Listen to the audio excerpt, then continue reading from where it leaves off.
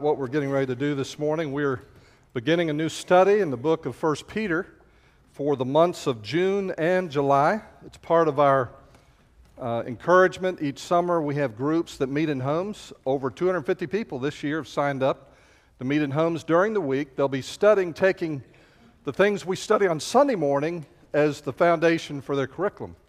And if you would like to be part of one of those groups that meets during the week, I encourage you to call the church office, let them know, and I'm sure they'll find a place for you. Why are we studying 1 Peter? We're calling this series, God's Got This. God's Got This. And you may not be experiencing hardship or trouble or suffering right now, but someone you know is, or you're about to, and you'll want to know, what does the Bible say? What is God's word for me in this moment? We are living in a time where the world is not getting better. And to be a Christian is becoming more of a dangerous commitment to say that you follow Christ. And we hear about persecution overseas of our brothers and sisters. Can't imagine that level of persecution coming here, but your pastor believes it will. And I don't know if it'll be that serious in my lifetime, but it could be. I definitely believe in the lives of our children and grandchildren it will be. And you and I need to be prepared because suffering has derailed the faith of more people in church history than I think anything else. The enemy to faith is suffering because we have so many questions, things that we don't have easy answers for. If God is so powerful and He is in control, why do people suffer?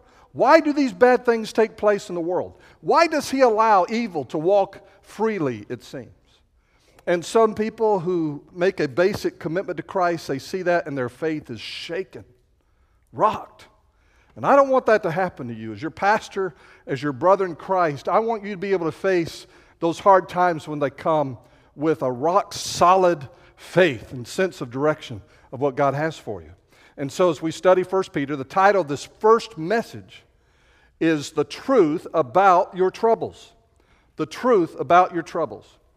This time of the year, every year when we lived in South Louisiana, was very significant. We used it as an outreach event, and that's a whole other story. But the first weekend of June marked the opening of hurricane season for the Gulf Coast and all of the eastern states. And we don't worry much about hurricanes here. We take tornadoes very seriously, and so if one was coming, and you only had 10 minutes to get ready, and I came to your house and I said, friend, a tornado's coming, you've got 10 minutes. I've got 4 things to tell you that you need to know. Now at that moment, you would be listening very carefully to what I was about to say, wouldn't you?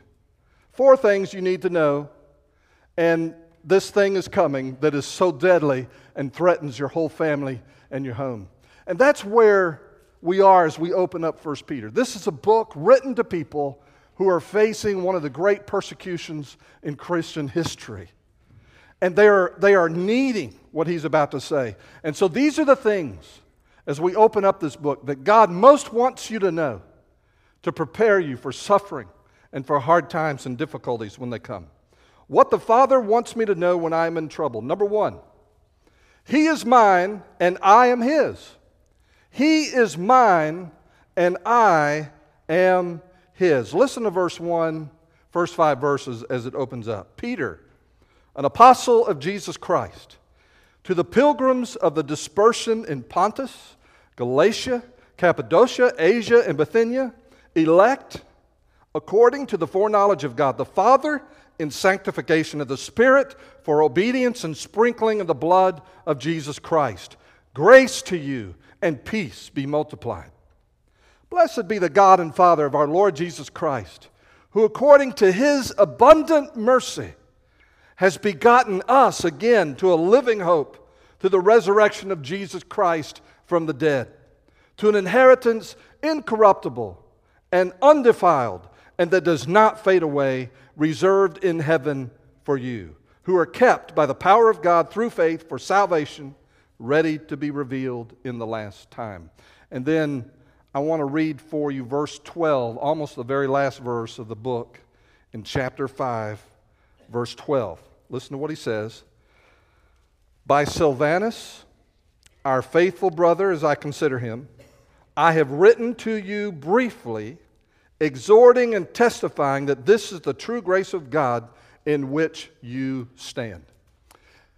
Part of the preparation for this series, for anybody that's going to teach the Bible, whether you're a Bible study group leader, or teacher, or pastor, is to read that book over and over again. And so for the last 2 months at least, I've been doing that with 1 Peter, just reading it again and again. You pick up, after a while, certain clues in the book. Now, Peter was somebody that many of us are already familiar with. He was one of the 12 originally chosen apostles that Jesus selected that followed him while he was on earth. He denied Jesus, and we know that story. He denied him 3 times, and of all the apostles, he knows what it means to stand in the grace of God because he needed it, didn't he? He denied Jesus, and Jesus restored him. He was the first one out of the boat when he saw Jesus walking on water. He did it too. He was the first one to declare that Jesus was the Messiah, the Holy One of God, the Son of God.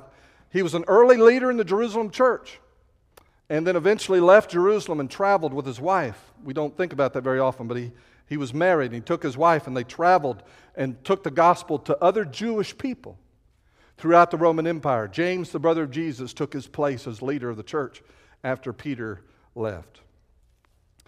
Now, this letter was written during a time of persecution under the Emperor Nero.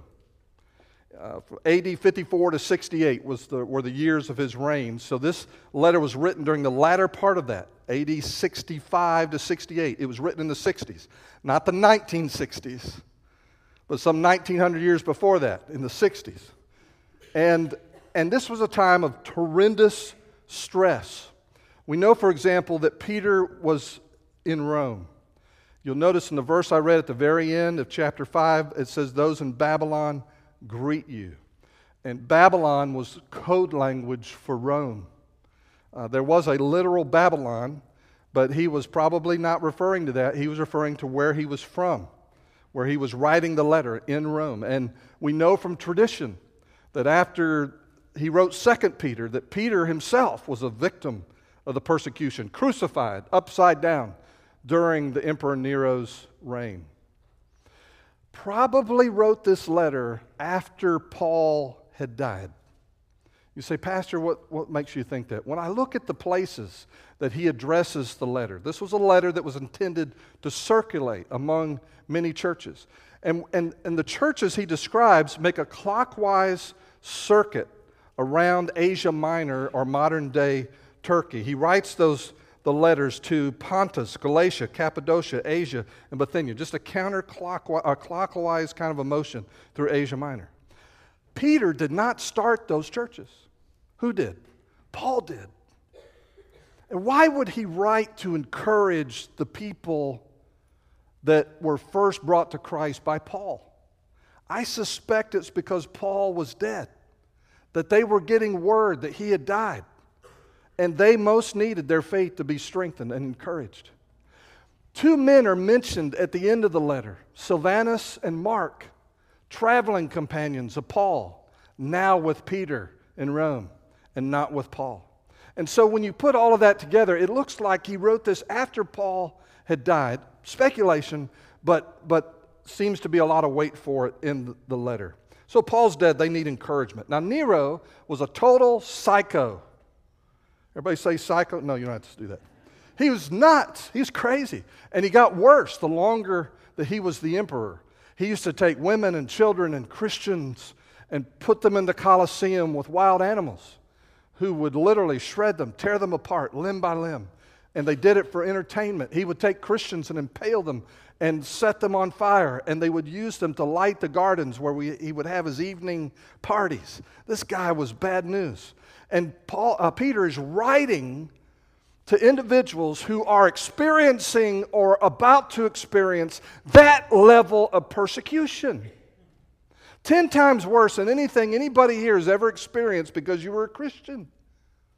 And so how appropriate that you and I would study this if I want to learn about suffering and learn about hard times. Now what's really interesting, the first 5 verses of this letter, it's like everything you need to know about the gospel crammed in the 5 verses. I mean, it's just packed. We could spend weeks just on those verses. I promise you, we really could. And in your groups this week, those of you who are gathering, I hope that you'll work at those and take those apart and look at those very, very carefully. They're packed with the entire gospel. What does that tell me? If I'm getting ready to suffer, and I want a biblical way of responding to it, I am not equipped to do it unless I fully understand the gospel. I need this stuff. I need to understand what God has done for me and what I can do in the face of this evil or this suffering. I want to summarize it this way. I already did it with the point, but here's my summary of those verses. He is mine and I am His. No matter what comes my way, no matter what happens to me, He is mine and I am His. I want to summarize it with 3 descriptions of you as a Christian that I believe we can see in this text. There's so many things we could talk about, but we need to get the general message. What is he saying? He is mine and I am His. How does he describe you in these verses? He describes you first as an elect pilgrim. An elect pilgrim. Sound like John Wayne, pilgrim. Doesn't it? Elect pilgrim. That description, a pilgrim who is elect by God, describes immediately your relationship to the world and your relationship to God in 2 words. As a pilgrim, you're a sojourner in this world. You are passing through. This world is not your home. And the apostle, over and over again in this letter, is going to drive that point home. And so that word pilgrim is describing your relationship to the world. And then there's this word elect. And the word elect and the word election are biblical words. And we need not fear them.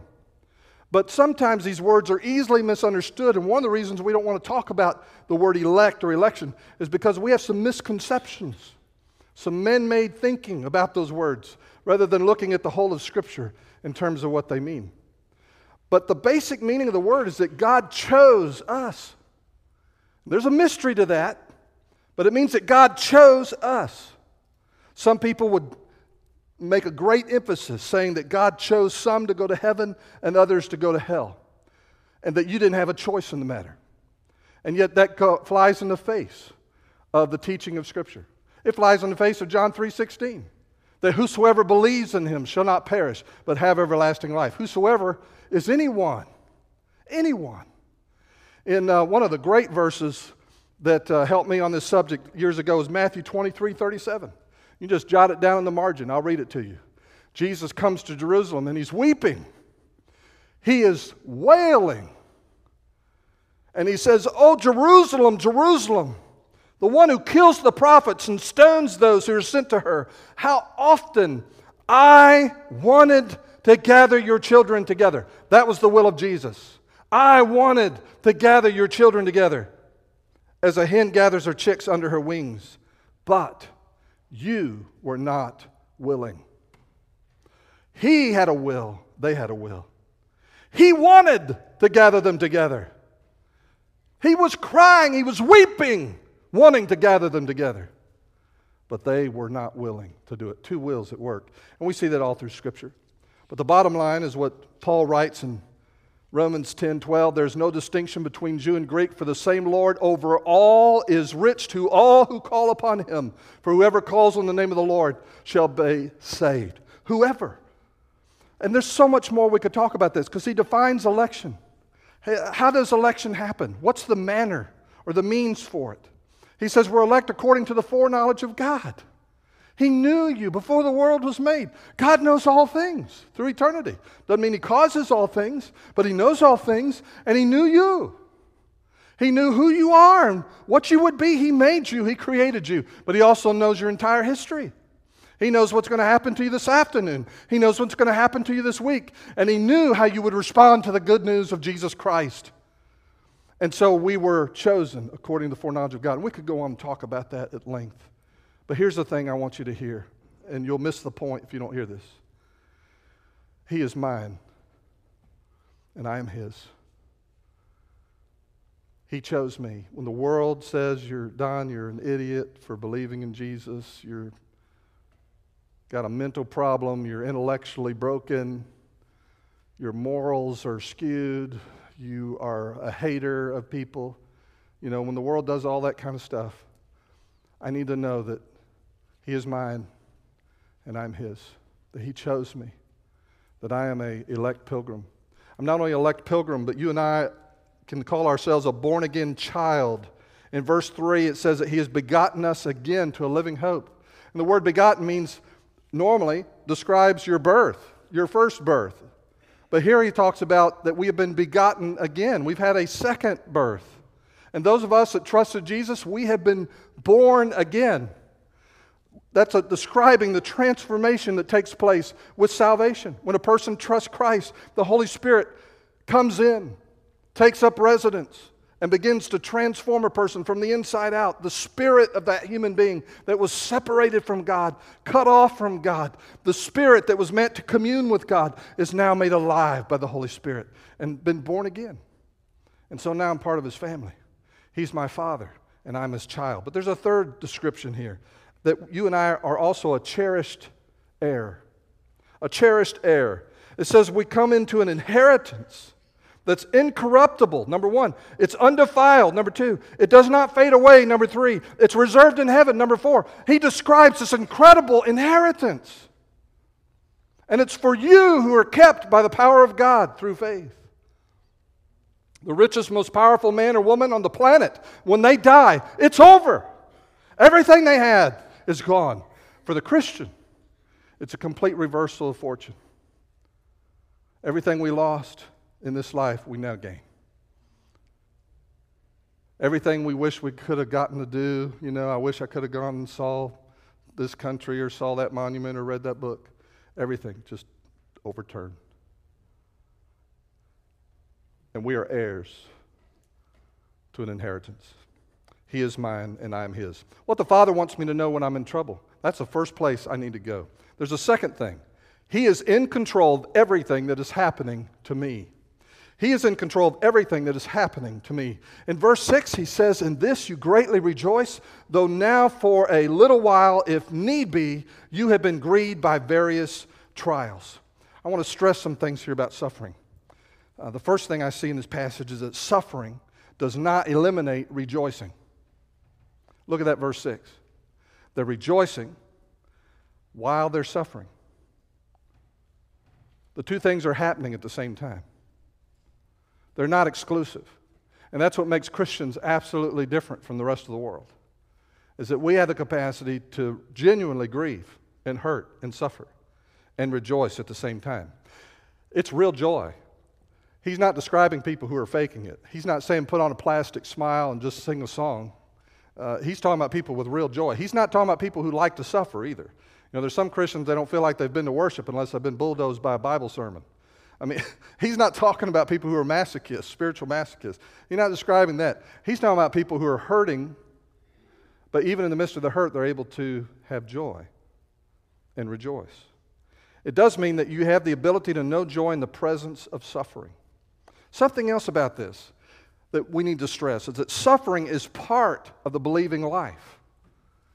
I believe it's in Philippians 1. He says it's been granted to you not only to believe on His name, but also to suffer for His sake. Two things we've been given, to believe in Christ, but also to suffer. I wish somebody had told me about the second one a little faster as a Christian, that suffering was part of the believing life. In 1 Peter 4, he says, "Beloved, do not think it strange concerning the fiery trial which is to try you." Don't be shocked when suffering comes. Don't be disturbed by it. Recognize that it's part of the believing life. When a new Christian first trusts Christ, it just seems like everything they pray, God gives them. I don't know about you, but it just seems that way. And then something difficult happens. And some pressure comes into their life.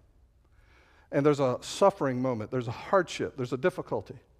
And that new Christian, if they've not been taught, they've not been discipled, they're shaken. And they say, I don't understand this. I thought God loved me. I thought God was going to take care of me. God, where are you in this? Maybe I'm not a Christian. Maybe that's why this is happening to me. And all these questions come up. But the thing that stands out most in this verse, verse 6, listen to it again. In this you greatly rejoice, rejoicing. Though now for a little while, if need be, you have been grieved by various trials. I want to know about those words, if need be. Who's behind the need be? Who decides who needs to allow have suffering in their life? Who's controlling that? I believe with all my heart that the Bible teaches that God is in control of everything that comes into your life. There's nothing that happens to you by accident. There's nothing that slips by the almighty sovereign God who sits on his throne and who is your Father. And when that thing comes into your life, you can rest assured and know that his hand is on the thermostat, that he is well aware of what's happening, and that he is in control. And you need not fear that. In 1 John 4:19, the Bible says, "Therefore let those who suffer according to the will of God commit their souls to him." People who suffer according to the will of God. Is it ever God's will that you experience hard times or suffering? The Bible says it is. And you don't have to read any book except the book of Job to see that God will allow hardship into a person's life for a reason. You say, and here's the question you need to ask next. Why in the world would God do that? What possible benefit is there to God letting suffering come into my life? Well, that's number 3. What the Father wants me to know when I'm in trouble is this: He is proving and purifying my faith.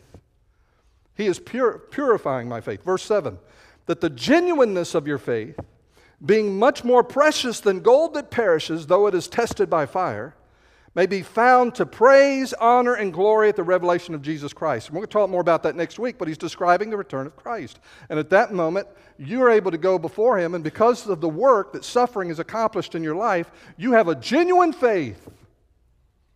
And that results in praise, honor, and glory.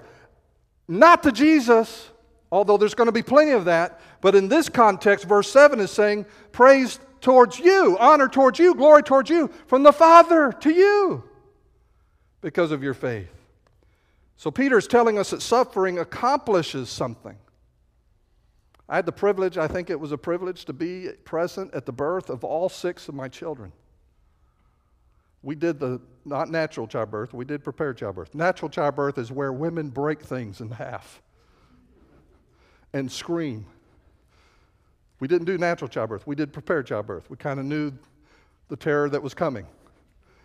And I knew when to step back. I mean, that's part of the preparation. I knew when to step back and keep my mouth shut as she went through the agony of giving birth and the personality change that happens and all those things that take place.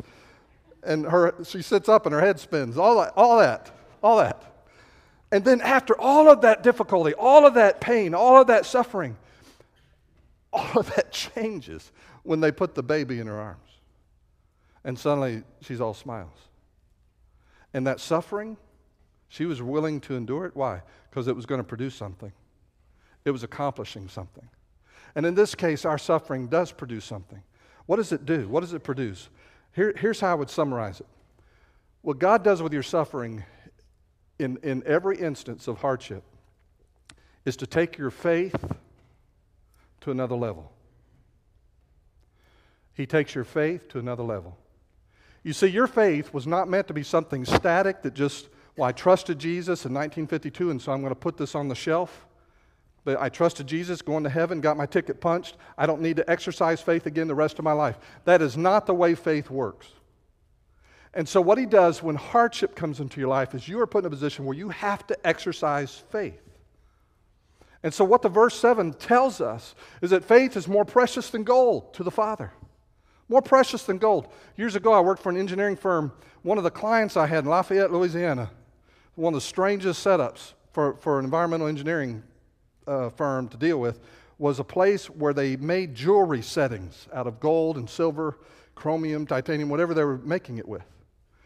And normally, I would test for the presence of poisons, toxins in water, when a plant manufactured something and they would discharge water. It's supposed to be clean.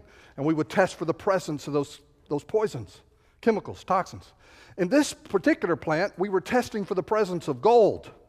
That's pretty cool. I love writing that out. Test and see if there's any gold in this water. Silver. The pieces of dust and little fragments that would break off of the settings as they worked on them. They even had a little suction at every table, like a vacuum, and it pulled air through the vacuum. And they had a collection point, and at that collection point was gold dust. Little pieces of dust that would fall on the table would get sucked up in that vacuum. Gold was that precious to that company. The Bible says your faith is more precious than gold. Even little faith is precious to your Father. Jesus said faith the size of a mustard seed was sufficient for God to go to work. And so your faith is precious to Him. Now your faith by itself, a couple things need to be happening. This verse talks about it. It needs to be proven. It needs to be tested. When in the old days when I made a will, if I made a will, and I'm talking 100, 200 years ago, I would make a will indicating what I wanted to happen with my stuff after I died, and someone would witness me signing that will, and then they would sign it, and then I died. And then they would take that will to a judge, and the judge would look at that will, and he'd say, are these witnesses around? Yeah, the witness would come up, we're the witnesses. Did Don write this? Yeah. Did he sign off on this? Yeah, and those are our signatures right there. They called that proving the will. Proving the will. And in a very real sense, that's what happens with faith during suffering. It's not something on the shelf. Its existence is proven. Its existence is tested. And the old saying is true, a faith that can't be tested can't be trusted. You don't know how much faith you have till you have to use it. And so hard times, difficulties, suffering tests your faith. It also purifies your faith. It's not something that just proves that it exists. It also causes it to get stronger and better. Hebrews 11:6 says, without faith, it is impossible to please God. And so faith is one of the ways you and I please Him. When I trust Him, I bring pleasure to Him. And so what He wants is for that trust to become more and more pure. You say, well, what do you mean, Don? Well, when something goes wrong, what's the first thing you do? That tells me how pure your faith is. If the first thing you do is drop to your knees and say, oh God, you got pretty good faith going on there. If the last thing you do is cry out to God, your faith has got a lot of other things in the way. You're looking to other things to save you. You're looking to people to save you. You got safety nets all over the place. And so what God wants to do is make your faith pure and get all of the other stuff that you're trusting out of the way. And so He wants to deepen it, grow it, stretch it, and make it pure. And so that's what God is doing when there's trouble. He's proving and purifying my faith. Don't just stand there and pray. And listen, we all do it. Don't just stand there and pray, oh God, why? Why are you letting this happen to me? You know the answer now. You know the answer now. And just go to Him and say, oh Father, I don't understand this. I don't have a clue. But oh God, I trust You. My trust is in You. Well, there's a fourth thing that God wants you to know when suffering comes into your life. Number 4, He is deepening my relationship with Him. He is deepening my relationship with Him. Look at verse 8. Talking of Jesus, whom having not seen you love, though now you do not see Him, yet believing, you rejoice with joy inexpressible and full of glory, receiving the end of your faith, the salvation of your souls. So He's developing faith, but what does a fully developed faith look like? What does it do? I understand, Pastor, that it pleases God when I trust Him, but why do I need a proven, purified faith in my life? What good does that do me? Your faith is your pathway to intimacy with God. And when you exercise faith, He uses that to deepen your experience of Him. He wants you to see Him. He wants you to know Him. He wants you to experience Him. In fact, specifically during times of trouble, I want to experience what this text describes. First, a love that cannot be explained. It says in verse 8, having not seen, you love. You can't explain that. You say, Don, why do you love Jesus? I can't explain that.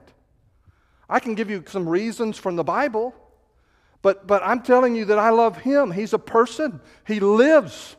I love Jesus. I can't explain that to you. And you can't take that away from me. And the more that you walk by faith, the more He draws you to a place where your love for Him grows. You've never seen Him, but you love Him. A second thing I want to experience a joy that cannot be described. Verse 8, he says, you rejoice with a joy inexpressible. I think the Old King James says, a joy unspeakable. And you're experiencing it. It's real. It's happening to you. But I can't do it. It can't be described. And then I want to experience a Savior who cannot be seen. Verse 8, he says, though now you do not see him. In verse 9, he says, receiving the end of your faith, the salvation of your souls. Who's doing that? Jesus is doing that. Jesus is doing that. He is mine and I am his. He's control of everything that's happening to me. And so even when I'm suffering, I can be joyful. Why? Because my Father's on his throne and he is taking care of me. He has set his love on me. I have 1,000 reasons to rejoice and be confident in him. He is proving and purifying my faith. I can't see the Savior, but the Savior is at work. And there's a salvation that's still yet to come. The salvation that gives me a brand new body. Every Christian, a brand new body. We'll talk about that next week. And that salvation is coming, but the process is one of developing faith. And so if I was going to summarize everything that's going on when you're suffering, know this: he is deepening your relationship with him. The grandson, Callum, when he comes to my house, he plays wherever he wants. The only reason he doesn't go upstairs is we have one of those gates that keep him from going upstairs. He goes where he wants. And we sitting out in the middle of the floor, he's slapping around, he's happy, whatever he's doing. And then a stranger comes in the house. Somebody walks in he doesn't recognize. Everything changes. He gets up, he sees the stranger, he immediately turns, he runs to his papa.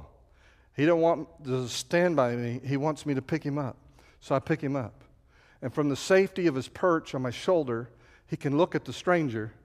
And if the stranger starts coming towards us, he will whip his head around and bury it in my shoulder. And I feel the tension relax as I hold him just a little closer. And you know, children are that way with their parents and their grandparents. You know, when they first go to the playground, they kind of sit on the bench with their mom or dad and they watch the other kids play. It's for curiosity. And then they kind of figure out what they're supposed to do. And then they start walking towards the other kids. And while they're walking towards the other kids, they're looking back over their shoulder to see if mom and dad's still looking. See if they're still there. And then they're having fun with the other kids. They're playing around and they're enjoying themselves and having a great time until one of the other kids get hurt or acts badly, or they get hurt, and suddenly they're off of the toy, they're off of the merry-go-round, and they run to their mom, they run to their dad, and they get up in their arms because that's the first place where they go. So as kids, we like to have things that make us feel secure. Our parents do that, grandparents do that. Sometimes it's a blanket, sometimes it's a stuffed animal, sometimes it's a pacifier, it's different things that make us feel calm. You know what? Kids outgrow that, don't they? Sometimes the stuffed animal goes on the shelf. At other times that you let them out of the car, they don't even want you to speak to them. When they're getting out with their friends at high school or whatever, yeah, mom, dad, go away. They don't want that anymore. But you know, as adults, as Christians, as we grow in Christ, we are to never, ever outgrow our impulse to run to our Father when we hurt. And Peter's saying that to you and me today. If you're experiencing a tough time, no, it may not be someone threatening your life or your family like somewhere overseas.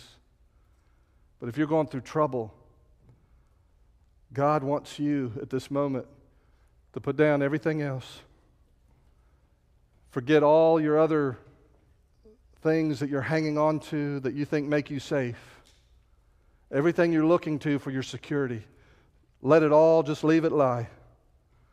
And run to your Father. Let Him do His work. Discover joy in the midst of that suffering.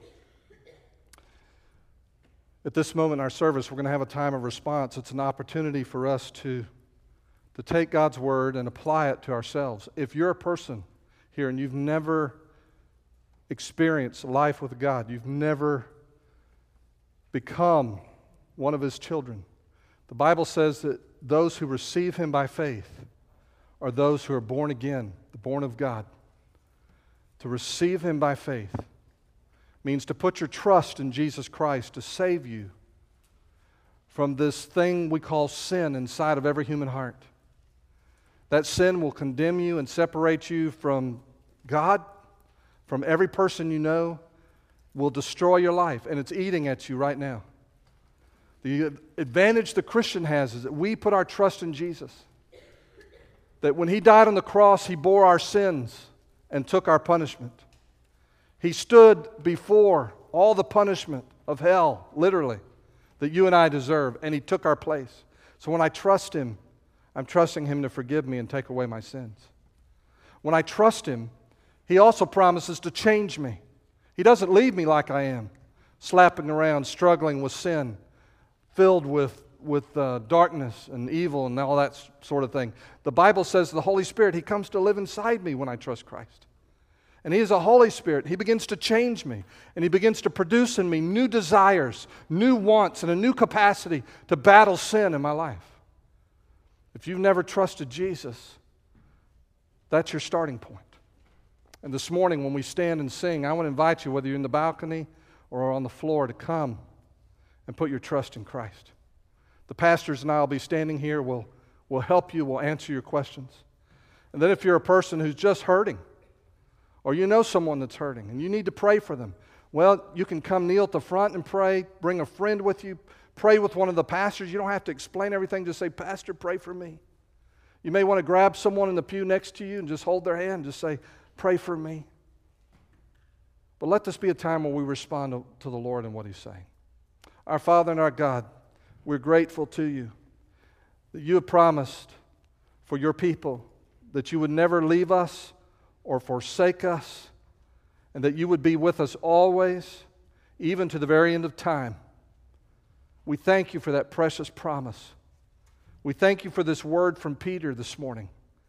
We pray, Father, for that person who is hurting and desperate this morning to be encouraged by Your Holy Spirit. We invite You to walk among us over the next few moments, to speak and encourage, heal, change, strengthen, even as You're stretching the hearts of the dear ones that are crying out to You in this moment. Father, as we respond to You, would You lead us? In Jesus' name I pray. Amen.